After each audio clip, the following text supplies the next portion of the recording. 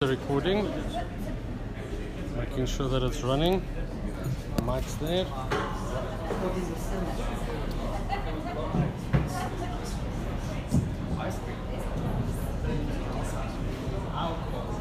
We're just waiting for the last gentlemen to fill their glasses, and then we'll start.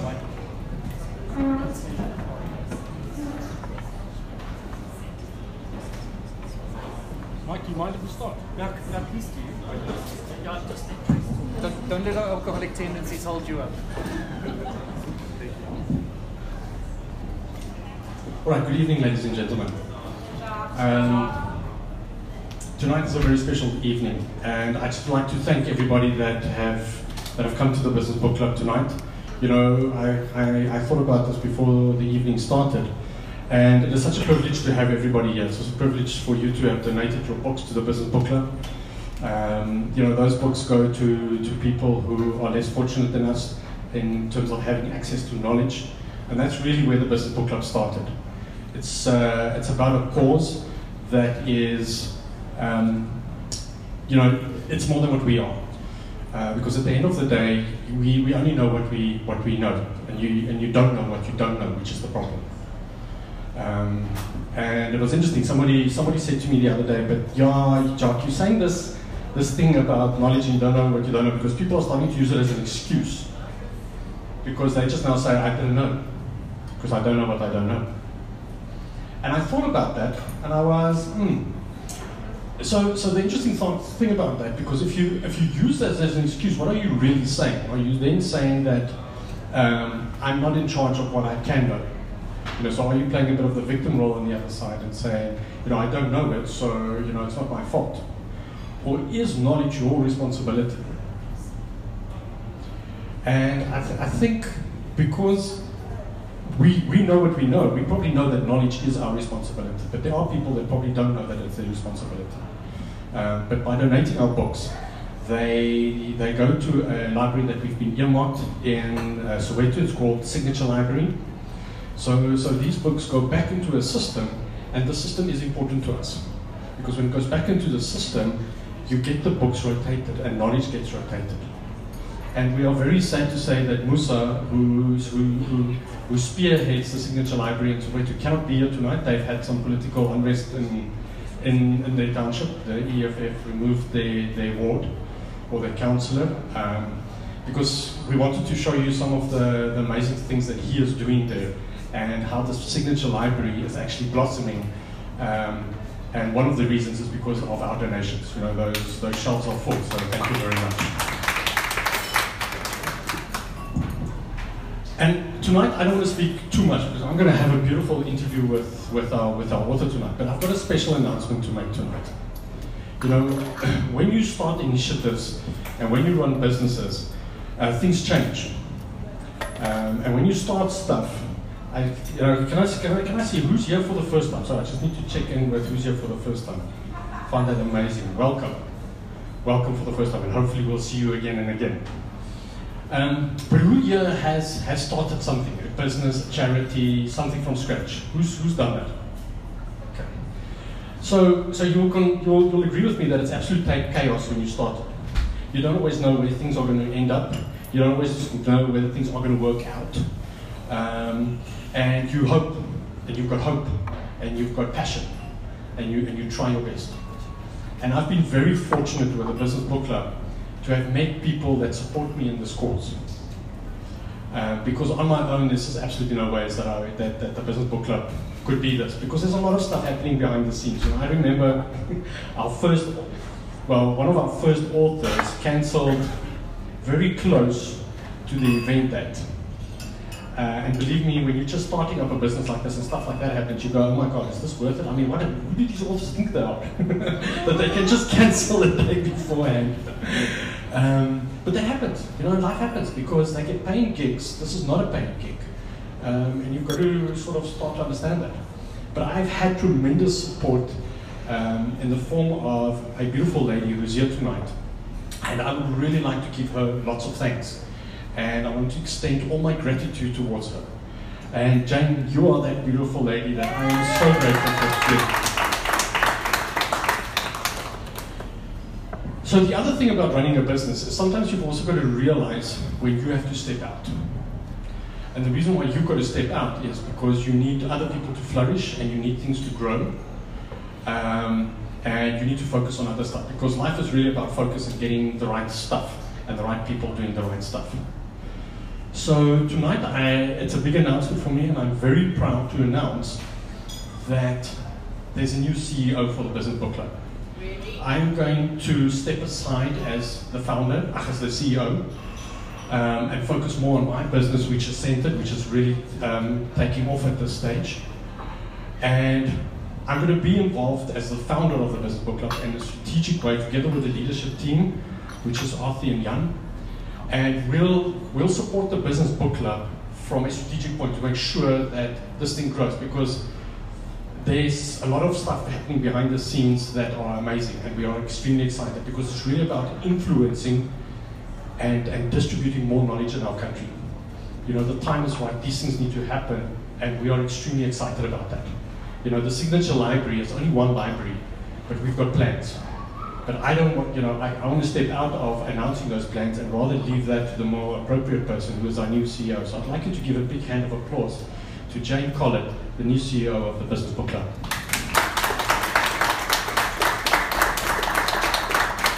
So before I completely give over to Jane, because she's actually, you know, I know we all are. You know, we all don't necessarily like it when we have to talk about ourselves. Except Garfield. I don't know if anybody has seen that cartoon about Garfield. It's my favorite one where he says, "Sure, enough me talking about me. You talk about me for a while."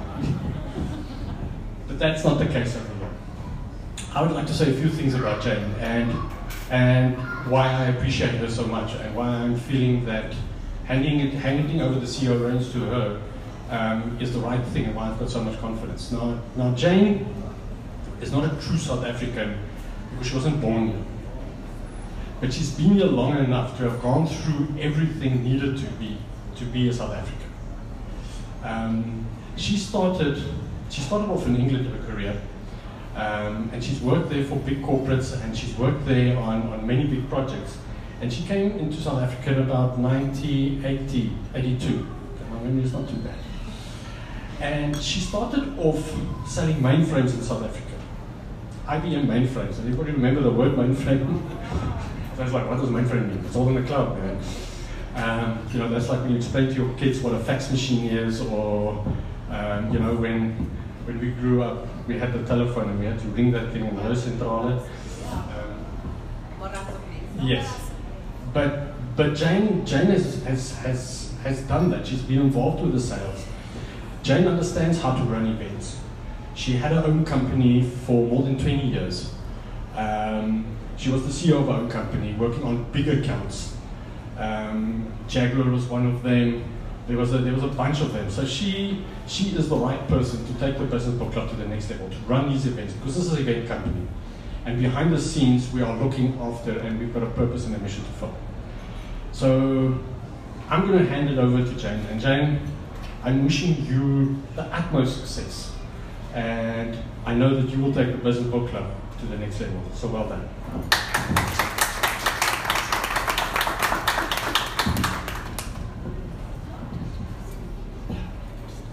Hi everyone.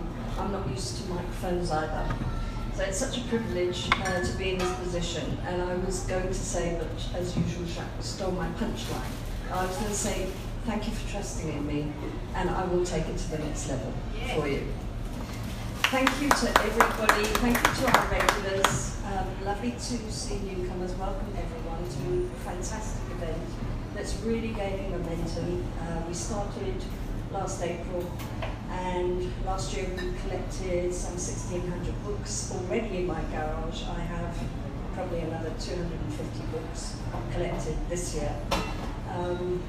So we're going from strength to strength. As Jacques said, Musa was going to be here this evening. It's a great pity because of political issues. But our partnership with the Signature Library has really gone from strength to strength as well. And so much so that they've actually won first prize for a major project in Gauteng. And Musa was going to tell you about that, but unfortunately he can't make it. But I think our more exciting news, and Jacques came down, that's our exciting news, is that we have managed to build a relationship with the GIGS Business School, and we will be opening our first business book club at the GIGS Business School for their alumni. And that will be on the 19th of April, and we're really so excited. It's such an achievement for us. So as you can see, we're going from strength to strength, and I will take it to the next level for Jacques. And I just hope you'll keep coming, and please tell your friends, post on your Facebook, do your social media, but please keep joining us at these events. Please sit back, relax, and enjoy the evening with Tracey and Jacques. Thank you. If you're on Facebook, please check in tonight. The Business Book Club has got an event, so that would be much appreciated if you can do that. And without further ado, Tracey, welcome to the Business Book Club and welcome to the review of your book. Thanks so much, Jacques. It's wonderful to be here, and thanks to all of you for making the special effort to be here. So it's really exciting for me. Cool. Now, Tracey, we always talk about books, and I'm going to start off with the title of your book, The Leadership Riptide. Okay, so first of all, why did Tracey write this book? Why did you feel you had to say this, and how did you get to this title? Okay, so let me start with why did I write it? You know, I think there's a growing disillusionment with the world of work out there. You know, people are feeling like it's something to endure, something to escape from. I mean, even our faces, when we talk about work, it's sort of, you make a really negative kind of expression. And, you know, even, I mean, it's not just anecdotal. I mean, Gallup measure the engagement levels are at rock bottom. You know, people just are not engaged, are not loving what they do. And I really don't think that that's what work is meant to be like. Zach, my son, is here tonight, he's 12. And I'd really hate for him to grow up and think that's what work is. So, you know, things are not going fantastically. And I think in a lot of cases, when I was thinking about this and wondering about it, and obviously I've worked in the field for quite a long time, it's, you know, a lot of the stuff that we're currently doing in the workplace is, you know, things like performance management, incentives, bonuses, are actually the exact opposite of creating the environment that we need to create as leaders, the environment that will inspire and motivate people and make them more productive. So I felt like we need to change the way that we do things. Leaders need to change the way that we do things.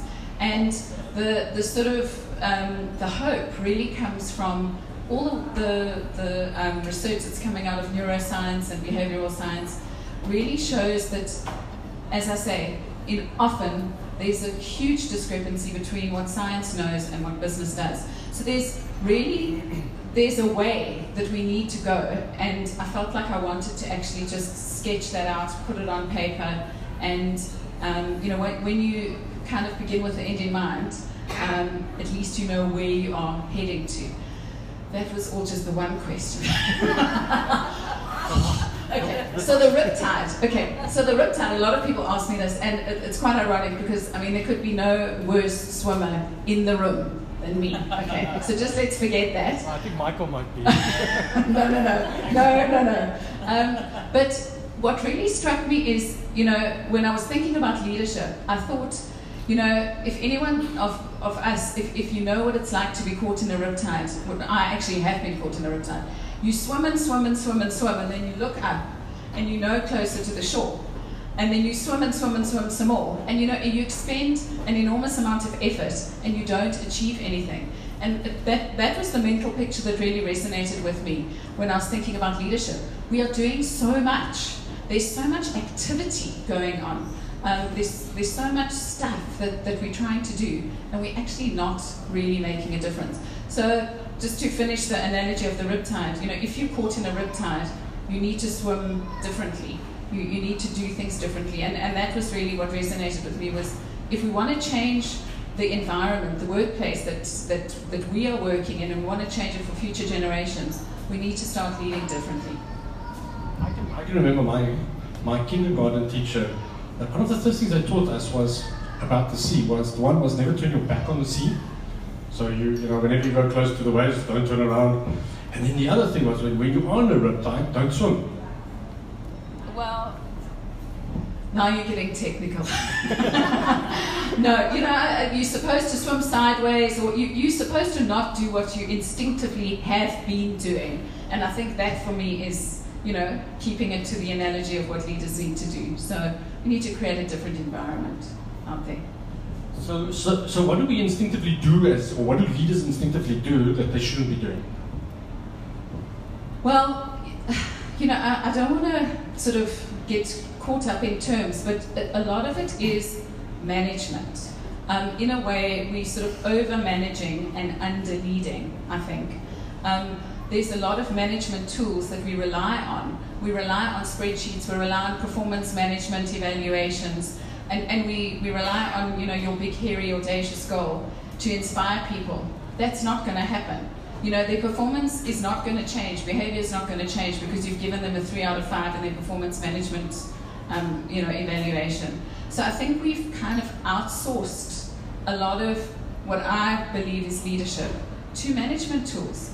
And I'm not saying you don't, you know, I'm not saying sort of chuck it out, we don't need management tools, but I'm saying that there's a real lack of leadership in terms of, leadership is about connecting with people, it's about influencing people.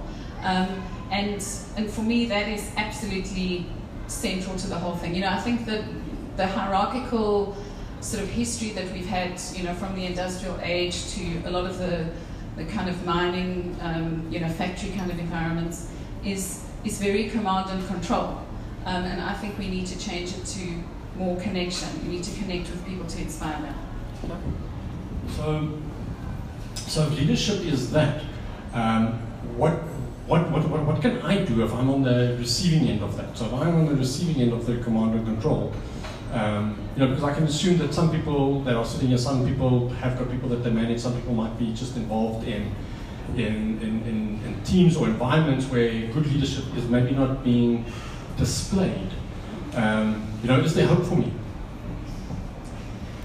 Well, I'm an eternal optimist, so I think there's always hope. And I think that we underestimate, you know, we're very caught up in positions. And actually, you have enormous influence. Your influence and your leadership is not linked to your title, your place on the organogram, or your reserved parking spot. You can influence. You can influence your boss. You can influence the people around you. So I think it is really up to us to start feeling like we can make a difference and to feel empowered. Yes, I know a lot of people are in environments that are actually toxic. I mean, the other day I was at Zach's school and I bumped into a fellow school mom, and she just left a huge job in corporate banking, a huge salary, you know, title, everything, security. And I said to her, you know, Liesel, how's it going? You know, how are you feeling? She looked like a different person. And she said to me, you know, I can't tell you how amazing it is to be free, because I'm finding myself again, and I'm doing stuff that I never did, and I'm creative again. But she said, here is the fantastic thing. I don't wake up every morning thinking, who is going to destroy me today? And I was like, oof. And I know, you know, we work a lot with corporates, and there's a lot of toxicity out there. And I think a lot of it actually emanates from the lack of leadership, the lack of calling out people's strengths, you know, creating competitive environments where it's unnecessary, and making people feel very insecure. That leads to politics, that leads to a toxic environment. This is very heavy for this time of night. No, there's others, but I mean, we're heavy people, so it's fine. We're all a bunch of intellectuals here, totally getting it and understanding and eating this stuff for breakfast. Hey, just not doing it. So, I mean, there's a bunch of stuff that you said there that I'm thinking about. You know, the one thing is, you know, life is short, and if you're going to do the math in terms of how much time you're spending at work, you know, you need to make it worthwhile. Yeah. And for that, so what you're really saying is, when you look at this book, you know, you think Leadership Riptide and How to Escape. Well, I'm not a leader. I don't have to read this. What you're saying is, you are a leader, no matter what role you're filling. You know, because those type of skills you would apply. You know, whether I'm working with a supplier trying to buy stuff or get stuff done, or even my family. You know, you have children or you have brothers and sisters. You know, whatever it is, this book has got tools and stuff in that would be able to assist me. Very much so, and I've got my family here as witness. I mean, a lot of the stuff that I do out there in the boardroom, these are the poor guinea pigs. They're still standing, but just. So, no, I mean, it is. In whatever, yeah, whatever role you find yourself in, for me, it's about influence. That's what it is. It's about where and how you influence people. So Tracey has structured this book very nicely. You know, she starts off with the as-is scenario, and she talks about, you know, the current environment and how that is, and then she talks about future co. You know, what could an ideal company look like, and you know, what are the right stuff to put in, and then she talks about the harmony way. And I want you to share with us the harmony, because there's stuff about you in harmony. I'm not sure how many of you know about the harmony deal and what's the stuff that went on there, which is fascinating. But in a nutshell, what are some of the tips and tricks or tools? I know there's strengths finders in here that you speak about, you know, working on your strengths. What is for you, like, the top one or two things that if I could apply that as a reader in your book after I've read it, you know, if I just have to go onto that, you know, and apply that, how would that make a difference in my life? That's really an unfair question. I've written so many words there to answer that question, and now you're asking me for like 2 or 3. It's not nice, but I'll try. You know, I think as a leader, you have to give people hope. You have to paint a compelling picture of the future that doesn't exist, and you have to do it in a way that is inspiring. I talk in the book about talking the language of love rather than the language of business. I mean, Martin Luther King said, "I have a dream, not I have a KPI." So, you know, we've got to actually get to the emotional stuff. So painting a clear and compelling picture of the future. Secondly, I think it's about using stories to make your message stick. You know, storytelling is an amazing tool, as you know. And I think that, you know, we totally underutilize this in business. We are all storytellers. We all have that ability. And I'm not talking about that if you're kind of thinking of sort of kumbaya around the fire, you know, sort of that kind of story. I'm talking about actual real anecdotes that happen. I mean, if you think of your sort of average Saturday night out at, you know, having a braai or, you know, a dinner party, I mean, well, I haven't been out where the host has hauled out the PowerPoint deck to sort of get the conversation going.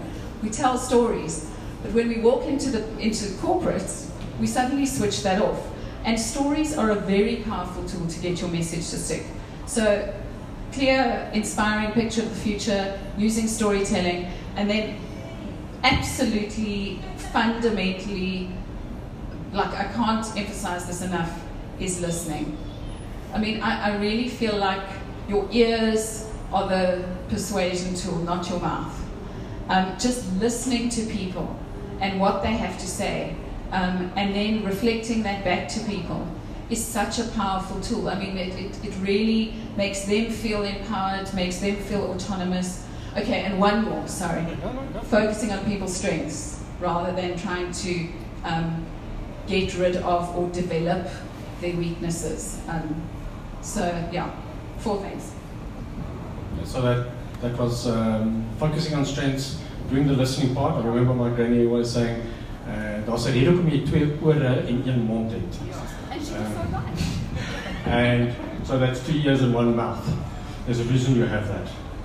And then the other one was telling stories. But I mean, telling stories, it's very much the vibe going around. You know, on social media and, you know, and leadership and telling stories. But, you know, telling a story, how do I tell a story? You know, I can tell Mike a story, and I can tell Vernon a story, but how do I go to my boss and tell him a story? Because, you know, he's just going to laugh at me. Not really. It depends how you do it. And I mean, having said stories are very powerful, one does need to sort of approach it with a little bit of caution. So I'm not talking here about like Luke Skywalker, sorry Zach, the hero's journey, he's a Star Wars fan. So it's not like we have to be, you know, skilled in that. But if you think about, you know, things like values, they are so ethereal, they are so abstract. And we talk about integrity, for example. But if I say to you, you know, you're a mining client of mine, if I say to you, yesterday I arrived at the shaft, I went through the gate, Jabulani, the security guard, signed me in, and unbeknown to me, I happened to drop my wallet, and I went to my meeting, and on my way out, he had my wallet for me, and I was amazed and thrilled. Now that's integrity. So it's really about knowing how to use an anecdote to make a point, because if you do it, quickly, and it creates a concrete sort of, people can almost see that movie in their head, and that's the power of stories. It makes things memorable and concrete. So it tells how people should act and behave. Yeah. And we need to get that out of the people so that that they understand what the company stands for. Now, okay, so that story, and I'm going to ask you more about story when we talk about harmony, but you also spoke about strengths. But what about my weaknesses? What about the stuff that I'm bad at? Can I just ignore that? It makes me feel uncomfortable if I just ignore my weaknesses because no, but that's a weakness of mine. I can't. Okay, I think I talk about this in the book, but I have never had a good performance appraisal session. I've never ever left that session feeling, yay! I'm going to change the world from this. And I think that we really do ourselves a huge disservice to try and make, we kind of have this mental picture that everybody is the perfect 10 employee. If we get 10 out of 10 on all those whatever dimensions there are in the form, we'll be amazing. And then all those perfect 10s are going to add together and make an amazing business. That isn't how it works. I mean, you change the world with your strengths, not your weaknesses. And I'm not saying that you need to completely ignore your weaknesses. But if you look at a team and you understand who does what and who's good at what and what the strengths are, you can really work together incredibly well and say, well, you know what, I'm not great at this, but you are, and you love doing it. And with strengths, what's so fantastic is I've never found anyone that's good at something that won't help you with that for free. It's like if someone's great at IT or engineering or processes or whatever, you say, please can you help me with this? Can you help me map it out or whatever? They'll go, with pleasure, absolutely. Whereas I would, I'm not good at that, and I would sit for hours and hours and not do half that job. So I think focusing on strengths has got incredible value. Yes, because if you focus on becoming excellent at that, then it's supposed to have strong weaknesses rather have excellent strengths. Exactly. Yeah. One of the things that I really appreciated in this book, and it's something that I do with my clients in meetings that we start with, and you talk about it in the book as well, is you start any engagement that you have with another person, not by, the traffic was so hectic, and our country, where is it going, and that's probably not the right way to start any engagement when you start with something, because we don't want to hang out with people like that. You want to hang out with people that start an engagement on a positive note. So I know when I start meeting with clients and when I engage in meetings, you start with either good news or something that you're grateful for. It sends neural pathways into your mind, and it just creates your creativity. But what you did, and which I really like, what she mentions in this book, is you start with appreciation. You talk about the appreciation tool in here, where you turn around, where you end the meeting. So sorry, that's how you begin it, and then you end it with appreciation. And I was thinking about that because that's a tool that is not just for business. I mean, that should be in life. I mean, when was the last time we sat around the dinner table with our family and say, you know what, I appreciate you, and these are the three reasons I appreciate.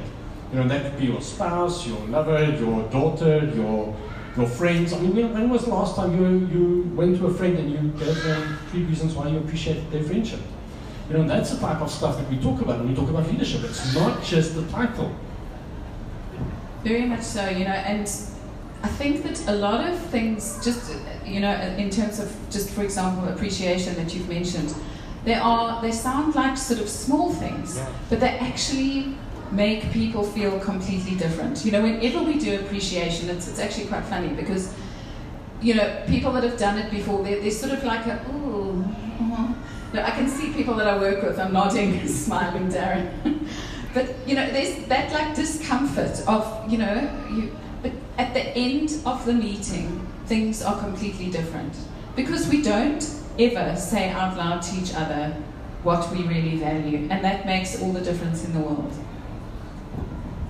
It's amazing because when you connect with people, there's just something different that happens. There's chemistry, there's connections, and people, you know, your whole vibe changes, and the collaboration just it becomes explosive. Tracey, does anybody like to ask a question so far? Because I'm going to go into harmony, and there's a lot of interesting stuff here about harmony. But does anybody like to ask a question for Tracey about leadership and what leadership means for you and in your life? Or maybe just a statement that you would like to make. We will welcome that. Is there anybody that would like to put up their hand and say something? Yes? So I just want to make a comment on that idea about spreadsheets and numbers, and so I believe to a certain extent a scoreboard where people can see the results of their effort could also be motivating. Right? So it depends not so much on the spreadsheet, it's more about how are you going to use the data. Take the responsibility as leader. Maybe you can elaborate a little bit on that. Right, did everybody get that? So it's really about the scoreboard, it's not about the spreadsheet. So it's about the scoreboard and what the information that is on that that could make a difference. And yeah.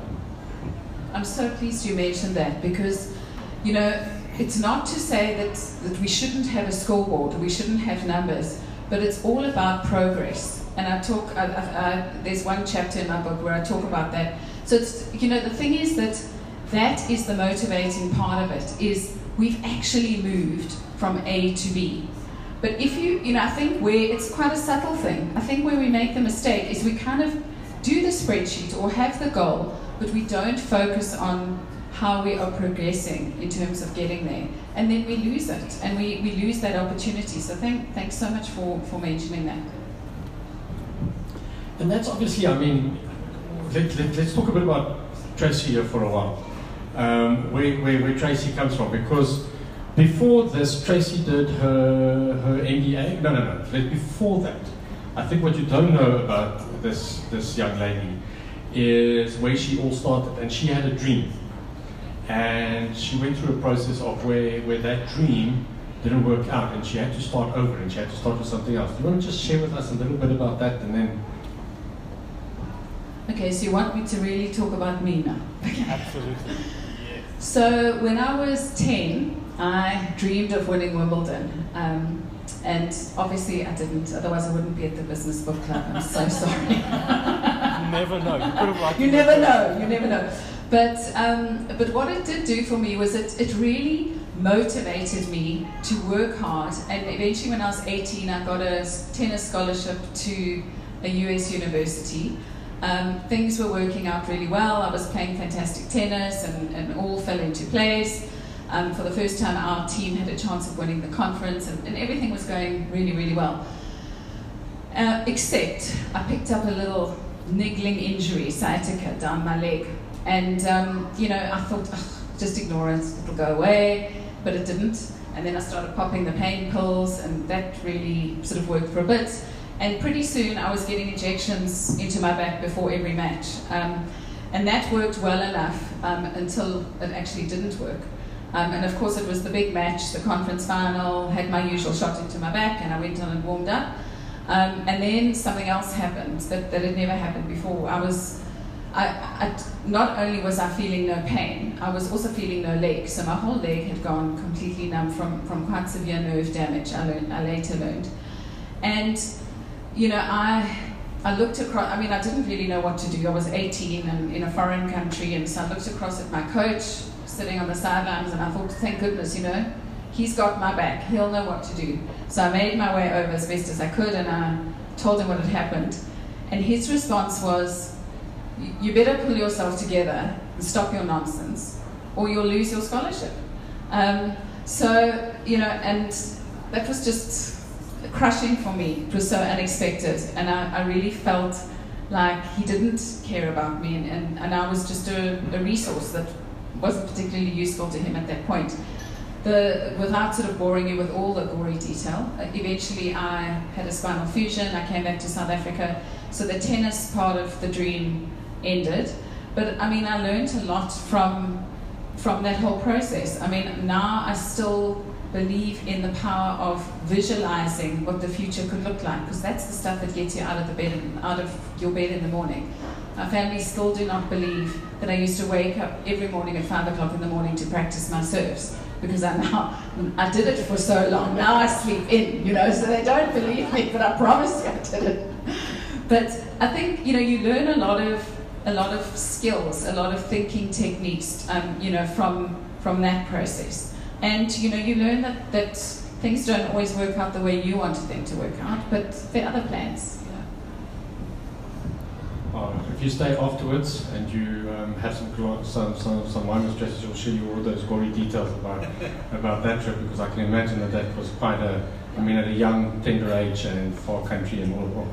Okay, but then you went on, you did your MBA, you went through the corporate sphere, you were on big projects, many projects, and then through the consultancy company, you ended up with Harmony.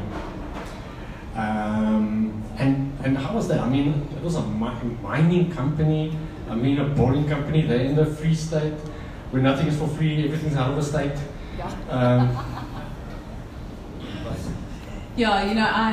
I started off working in advertising, and I spent the beginning part of my career in advertising doing strategic planning.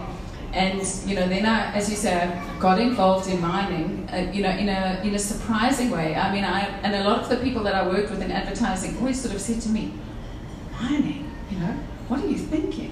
But it just really worked out in terms of, the mining industry at the time, I think, was really looking for solutions, and a lot of the companies, or particularly Harmony, were wanting to do things differently. And I was very interested in how to take some of the principles I'd learned in marketing and advertising and apply it to the employee audience, because it just made sense to me. We needed to do things differently. I had a lot of theories and a lot of ideas, but I had no practical experience. I didn't tell my clients that at first. They started. But yeah, it was a very good, fertile ground that was open for change. Share with us that, because you had these ideas. What were these ideas? Because I've read your books, I know what they are, but these ideas must have been, I remember that one story that you speak about, and you walk into this boardroom full of old, white, corporate men, and the one called you Lovey. It was it actually still hurts to write that bit and to relive it. Still hurts. So no, the thing is, you go into the establishment and you go with, surely we need to do things differently. Things aren't working, but you also have to be prepared for the resistance and for all the stuff that comes with it. Yeah, the guy said, well, Lovey, do you really expect me to believe that you're going to go out to my mine workers and change the way things work? Obviously it was rhetorical, I didn't answer, but I never went back there again, So, yeah, you've got to be prepared for that kind of thing. And that's what self-leadership is about. It's about taking ideas that you might not have tried, believe in it, and pull it through, even when some old dude calls you Lovey, and you feel like you want to run away and go and do something else. But you then ended up with another company we presented, and I think that was Harmony, and they did not call you those names. Not at all. No, it was actually, it's really strange how things sometimes work, but it was, in my book, I talk about the Ides of March, because it was 1 week in March 2000, so quite a long time ago, and the Monday was the one presentation, and the Thursday was the other presentation, and the Monday presentation was so terrible. You know that feeling when you just feel like you're sort of dying, in little pieces. That was the Lovey presentation, and it was so bad that I said to the guy that I was working with at the time, look, I want to give up. I don't want to do this. I've had it. This is enough. Let's kind of pack up, go home, whatever. And he said, no, but we've just got this one meeting with this this maverick guy and his team, Bernard Swanepoel, and they're young and dynamic, and come on, we can do this. And I said, well, you know what, we'll have to do it very differently. And that was the Thursday, and it did turn out to be a very different kind of meeting. And I have to say, I'm very pleased that I went to that meeting. Me too. Mostly Bernard's happy too about that, but we'll get to that. But what made it different? I mean, what did you present to them, and why did they buy into it? I think, in terms of content, it wasn't hugely different, but we decided to do it in a slightly different way. It was much more interactive, much more sort of question and answer. But what really made it different was they were open to it. They were receptive. So they were, and they weren't looking for, like, where, give us the sort of list of places where this has worked before, because that didn't exist. So it was really their attitude that they said, you know what, we want to do this, we want to fix this problem. We are doing fantastically externally. I mean, the team, told me, and Bernard told me, at the time, Harmony was this amazing story of standing ovations in New York and New Orleans and with external shareholders, and not so much in Welcome in Virginia. So they said, you know what, how do we get our people on board? How do we actually deliver the story that everybody, the rest of the world has bought into? And I mean, the company I was working with and myself were very honest, and we said, we've got some ideas, we've never done this. But their attitude was such that it was like, well, let's try, let's do this, let's have a go. It's quite scary when someone does say that to you, because then you kind of go, I hope it works. I didn't say that to them, but you have an opportunity. But the thing was, I think what was fantastic about working with that team and in that environment was that perfection was not expected. So it wasn't like everything that you did had to work. There was a sort of, let's try it, and if it doesn't work out, we'll try something else. And I think that is just the best thing ever if you're going to try and change things and innovate. So you've got to do it with the right partners.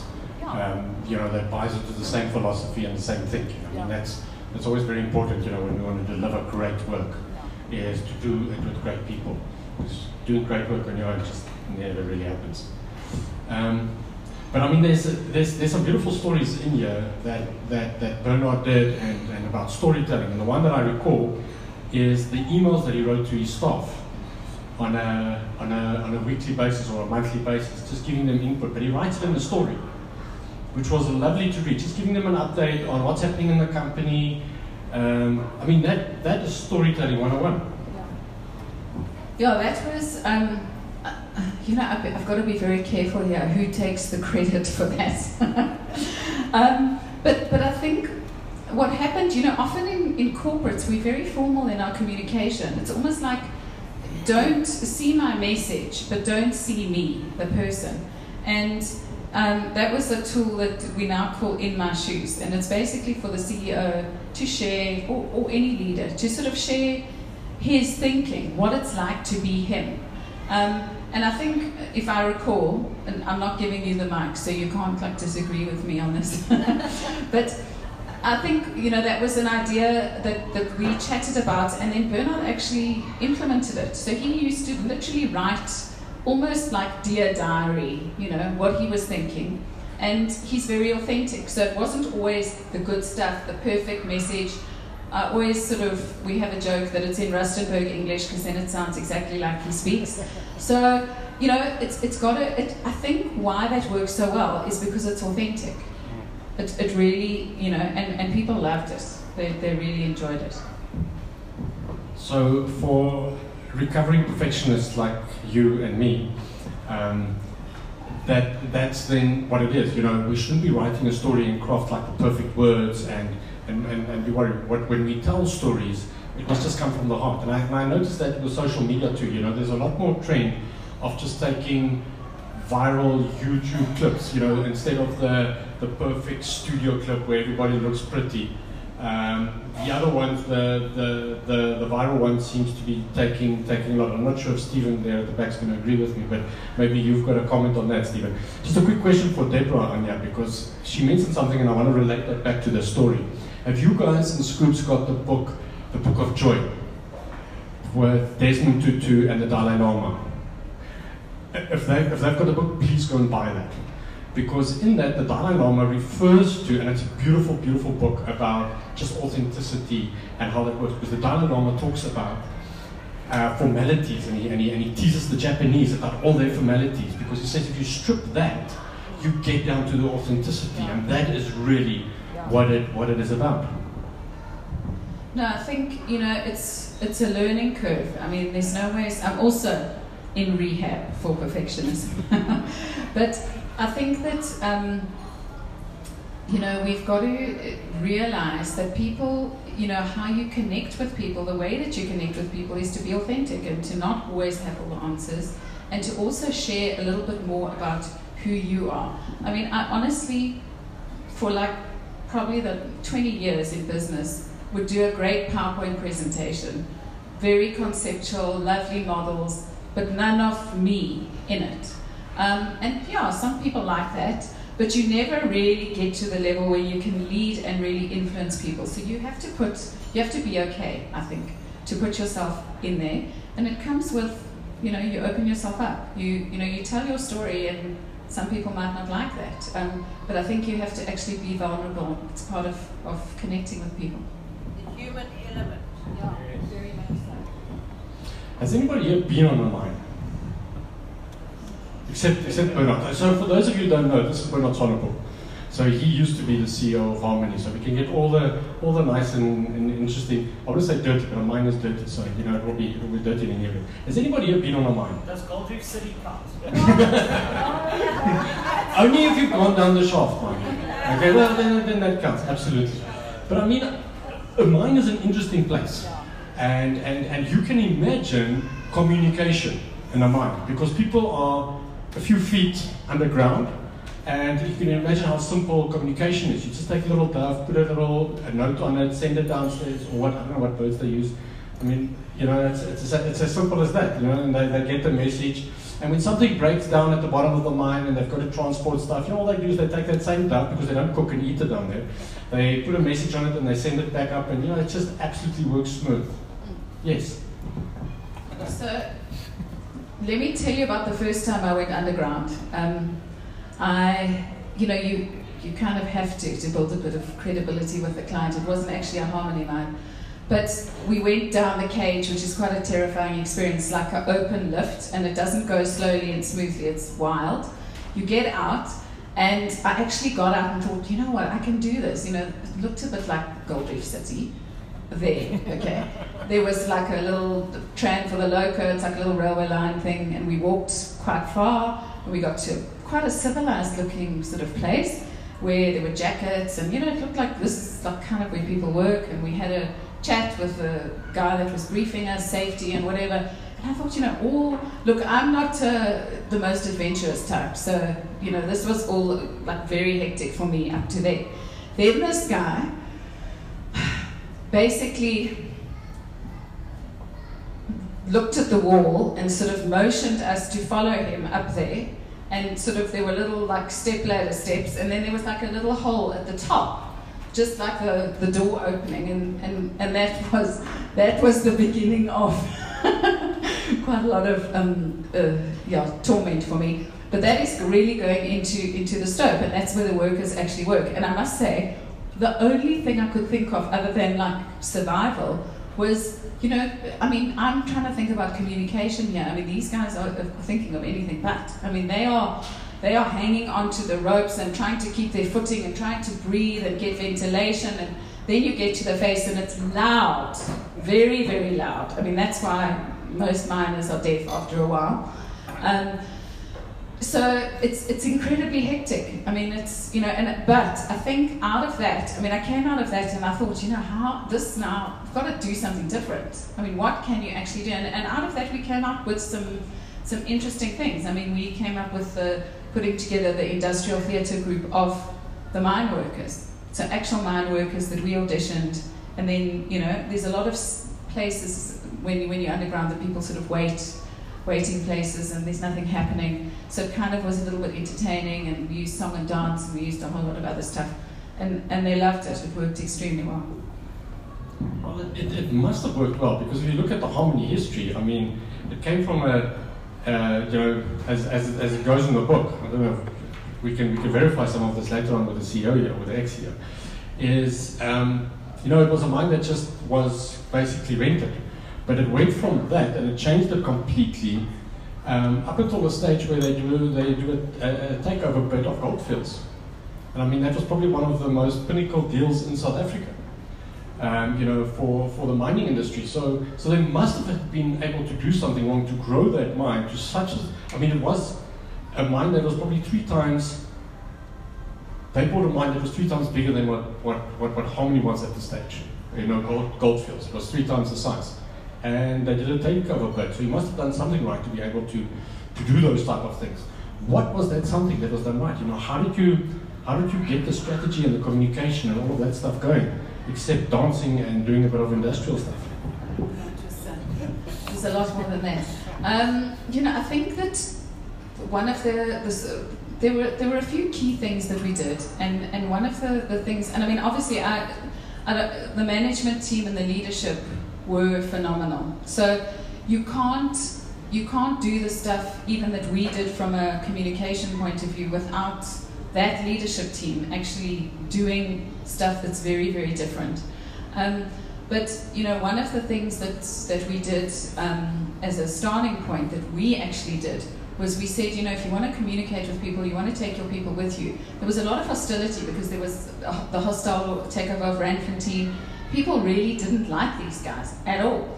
And we said, you know what, before we go and tell them how fantastic the Harmony Way is, let's go listen to what they say. So we put that whole principle of listening into practice. And you know, that it's incredibly powerful. I mean, the stuff that came back was not fantastic. It was not great feedback. But we captured it visually. I use one of the examples in the book.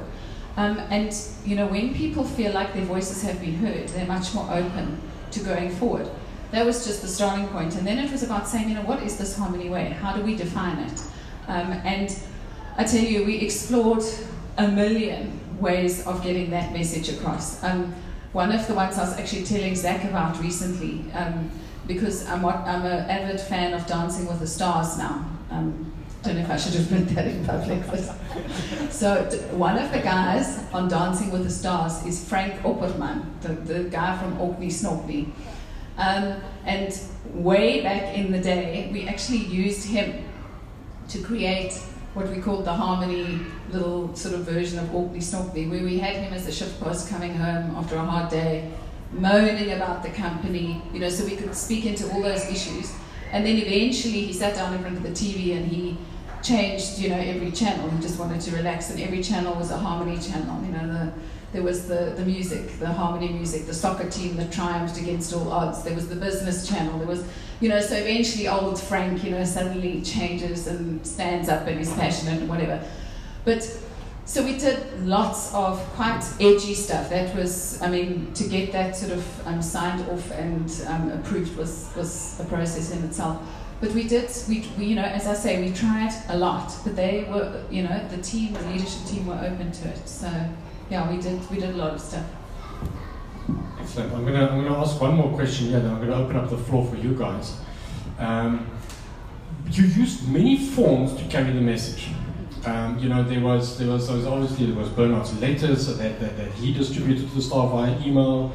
Then there was the theatre stuff, the dancing, and it was almost like a bit of an idols where people had to choose. There was the Orkney Snorkney, and then there was also the visual presentation of the strategy. And I mean, that's fascinating. You know, if you go into this book, she actually has got those pictures in here.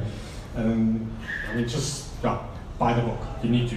The pictures in here is amazing. This is the first time, and I mean, I've been in lots of strategy sessions, but it's the first time I really saw it nicely, you know, moving from the old strategy to the new strategy and how it gets visually displayed. And people buy stuff when they get it visually. So that was well done. And then the story is also being told via comic. So they would have comics. So when they try and get the message across, they do cartoon comics. I mean, where did all of that come from, and how did that work? I don't know where it came from. That I can't answer. But it's just that process of constantly thinking and thinking more and pushing yourself. But I think one of the things that's, even today, one of the things that worked incredibly well is what we call the visual strategy map, where you take a strategy, you convert it into a story, an analogy, and then you visualize it on one page, as a picture, and then you equip the leadership to actually tell that story and have the conversations with their people. It's a very simple thing, but it works incredibly well because of the dialogue, because of the interaction that you create, the engagement, and also because of the visual, because people actually remember pictures. And when you put it into a visual, people have a context. They understand, oh, that fits into that. We forget, I think, sometimes in businesses, people are just bombarded by, there's the cost-cutting initiative, and then there's the safety thing, and then there's the canteen arrangements for lunch, and then there's just a whole lot of stuff going on all the time, and nobody understands why we're doing anything and how it all fits together. In a visual strategy map, it's a picture, it's a story, and you've got to have a plot, just like a story has got to have. So once people have seen that, they get it, and they remember it. And then people connect to this, like Finding Wally. Does anybody remember Finding Wally? You look at it, you look for Wally. It's the same thing, because people go and they start reading, and that thing has got its, so there's the values are out there, and that's our purpose, that's written down under that. So it's like Finding Wally. It's amazing. Any questions or any comments from the audience? Yes? Now that you've written the book, what is your kind of vision for it? What do you want going forward? Okay, sorry. So the question is, now that she's written the book, what's life after the book like? What does it expect? It's kind of a broad question, but like you've written the book, you put your heart and soul into it, your history and all that kind of stuff. What is your vision for the book now? And are you done with Harmony? Or is Harmony living with you? I'm not going to talk about those questions. No, but thanks for asking that question, because, having written the book, it's great, and I love writing, so it was a really fulfilling experience. And a lot of people that have read the book said to me, well, this is great, and I've tried to make the book very practical, and tools and tips and, all that kind of stuff in it. But people have come back and said, we love the book, but how do we do this in a workplace near us? So what we've actually spent probably the last year doing is we now have Escaping the Leadership Riptide workshops for leaders, where basically it's for leaders at any levels, and we've taken the material, added to it, but it's also very, very practical, because I really believe we talk a lot about leadership, and it's almost too theoretical, but you actually have to put it into practice. So that is our whole mission in terms of the Escaping the Riptide courses. It's about practical tools that you can leave there and you can literally go and try out tomorrow in a workplace, and we've had fantastic results on that. End of commercial. I say Any other questions? Are you going to write another book? Oh Yes, no, you're yes, a horrible yes. person. Please answer that for the record. We're just busy recording it. Wait. Action. Yes, I want to. Yes. I definitely do.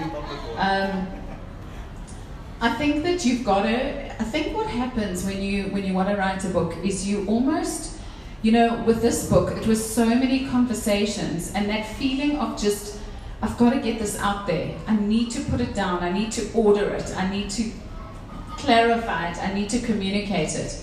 So as time is going on, there are a lot of issues that I'm becoming aware of that I'm starting to get that same feeling with. But having said that, I know with writing, Deborah, that it doesn't just appear. You actually have to sit down and you have to make time, and then the inspiration flows. So I need to actually make some time and get to it. I'm holding you to that. A good writer friend of mine says you need to get your ass to chair syndrome right. You know, that's the only way. Any other questions? Stephen? Curious to know, corporates give a lot of lip service to creativity, but generally it's seen as putting colours on the KPI sheet. Yeah. And, how did you convince the corporates to buy into comic books and theatre? And that's really extreme creativity, not even just let's do this a different way, let's start work half an hour late or shift work and so on. How did you convince them to clear up budgets and run with it and sort of get those elements as respected business tools when, say, this is all very new to them? Cool. So what Stephen is asking is, how did Tracey manage to convince the leadership team to get the leadership team to buy into doing stuff creatively? Because they're usually very left-brain, logical, you know, we're going to do it the old way because this is the industry way, this is the standard of how we're going to do it. How did you get them to go wild? Because they did go wild. I mean, you must listen to some of the songs that they made up here, and one of my favorite, Pink Floyd, The Wall. It's in here, and then they use the CEO's name, you know, about Bernard get out of here. And they had the guts to do that. But you know, it's that type of creativity. How do you support that? How did you manage to get that out? You know, I honestly feel it's much more like, you know, God's grace than anything that we actually did. I think it's a leader that was Bernard at the time that was actually appreciative of creativity, very creative himself, and he had a few guys around him that supported it. By no means, I mean, you know, it's all a very long time ago, but let me not leave you under the impression that everybody loved it. I mean, people, you can imagine mining, engineering guys, dyed in the wool, and you come with this kind of stuff. I mean, there was huge resistance. But I think one of the things I learned is that you have to get, you know, the guy that is the leader, you need that person's support, because otherwise, you know, no matter how creative your stuff is that you try, it isn't going to have the credibility. You know, it isn't going to actually work. So I think one of the things that made it really work was Bernard and his team's support, because when we did these weird and wonderful things, they were always there, totally bought in, supporting it, doing it, you know, and you actually need that. And unfortunately, it's hard to find those clients. You know, they're not on every street corner, I don't think. But we can convince them. We can convince them. Chip away. I'll open up for 2 more questions, and then we're going to call it a beautiful evening for this round, and we'll go into phase 2. But I mean, leadership is really about, you know, doing the bold stuff. It's not about doing the conventional stuff. So if you want to, you know, it's passion that has to drive it. You know, it's that unspoken stuff. It's your energy. It's your belief in stuff, and that is really what moves things. It's not the conventional stuff that moves things. Yeah, it really is. I think you have to believe in what you're doing so much that you just sort of convince other people that we have to go that way. And I think also, you know, I mean, it's more difficult. You know, I see now with clients that are a lot more conservative, if things are all going well and there's not the need to change, or there's not the need for this, they'll take the more conservative route. So sometimes I think, you know, possibly because Harmony was such a maverick, and it was one of those against all odds kind of companies, it makes that they exist in that environment. They're used to it. There are no guarantees, and that makes it a little bit easier. It's harder in your traditional mainstream corporates. I mean, I smiled a few years ago. I went to a meeting in a very, very conservative big mining company that all of you would know, and walked in there, and they had one of the things that we'd done at Harmony many years before, the Harmony Way manual, on the table, and they said, "We believe you were, you know, a key person in this, and can you do this for us?" And I said, "Well, you know, I can help you with the pictures and, you know, the concepts, but you need the leadership that's going to lead this. You know, I can't, you know, change your leadership. You guys actually have to have the right attitude. So, yeah. How did that go down in that institution? Yeah, no, they're still not a client. Okay. Any more questions from you guys? Any questions or statements? Yes.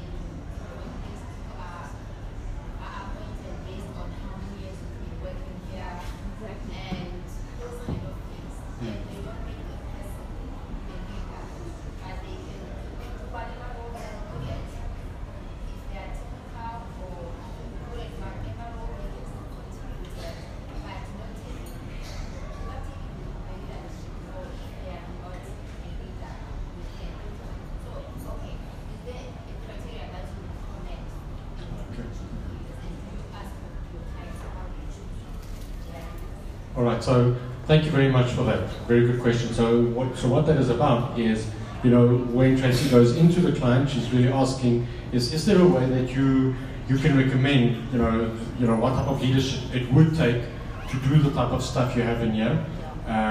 You know, can you basically recommend any suggestions to their leadership? You know, I think one of the things that we have to try and change is, you know, what's happened, what I've seen a lot of in corporate is that the technical expert is usually the person that is in the top job. So the best engineer is the CEO of the engineering company. The best mining engineer is the CEO of the mining company. The best actuary, you know, and so on. And those people are not necessarily the best leaders. So I think that is, you know, a mindset that we have to start working with. But then, having said that, I really believe that everybody can find the leader within themselves if they're looking for the leader within themselves. So I had a client, I still work with them now, it's an engineering consulting company. They're very, as I say, engineering-ish, sorry Darren, but they are just classic engineers. But they, something in them made them want to do all this, as you call it, crazy stuff, some of the crazy stuff. And, you know, you sort of just lead them to the point at which they are a little bit uncomfortable every time. So in a way, you have to sort of lead the leaders to where you kind of feel they need to develop to. I mean, unfortunately, walking into clients, you know, it's not a fantastic bed of roses. They don't roll out the red carpet for you, and, you know, you're working with people that are not used to doing this kind of thing. So you have to try and appeal to that part of them and get them to sort of open up a little bit and follow you. Thank you. One more question. Yes. Yes. Yes.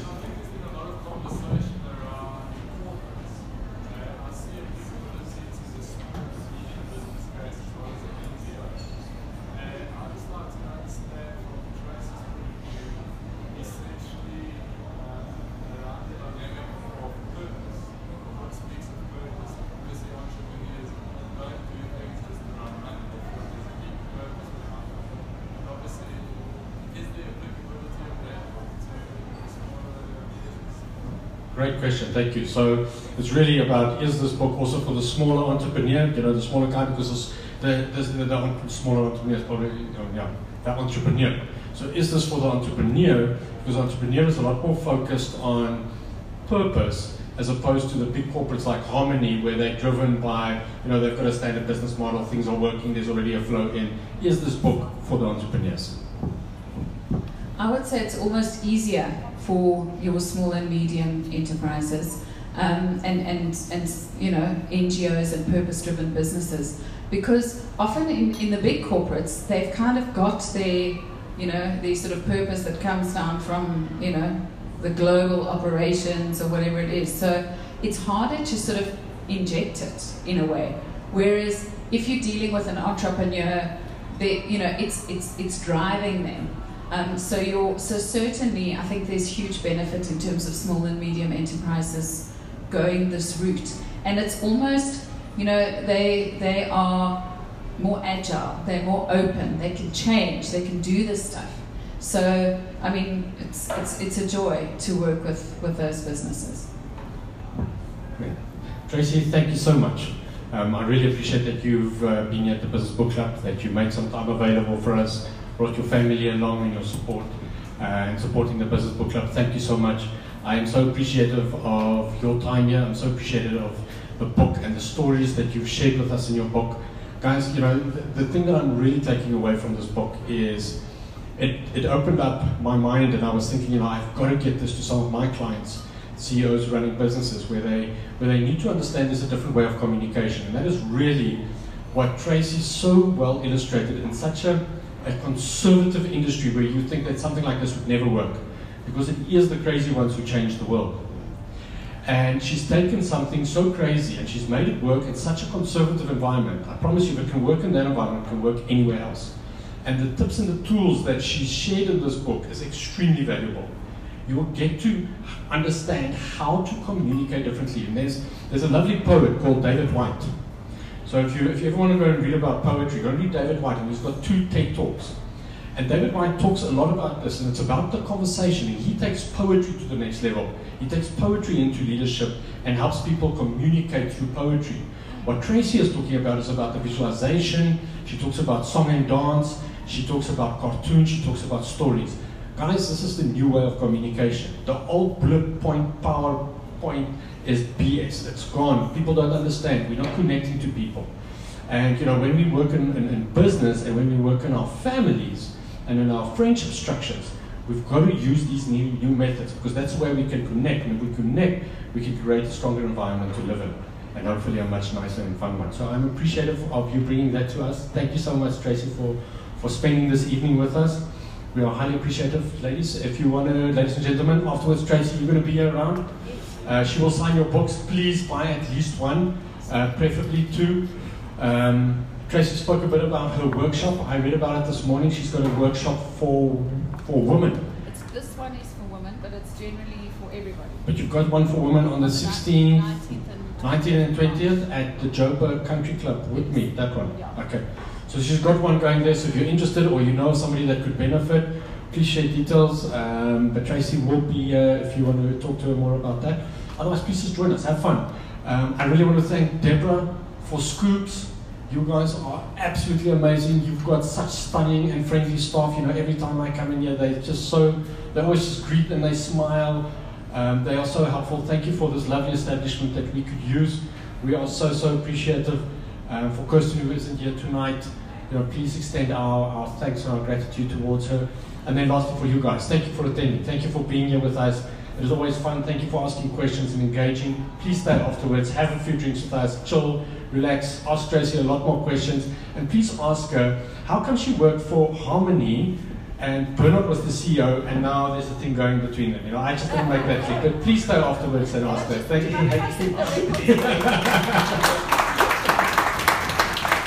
I just want to say this thing has been going for 40 years. How many years? We've been married for 14 years. So, yeah. So it's a good thing. It's a good thing that's going. Good. Thank you very much, everyone. Thank you so much. This was beautiful. Thank you. It was lovely. Really enjoyed it. Yeah. It was a bit,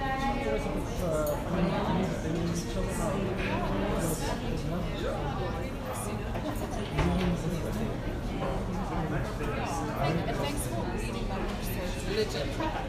It's scary when someone's reading your book. No, I mean,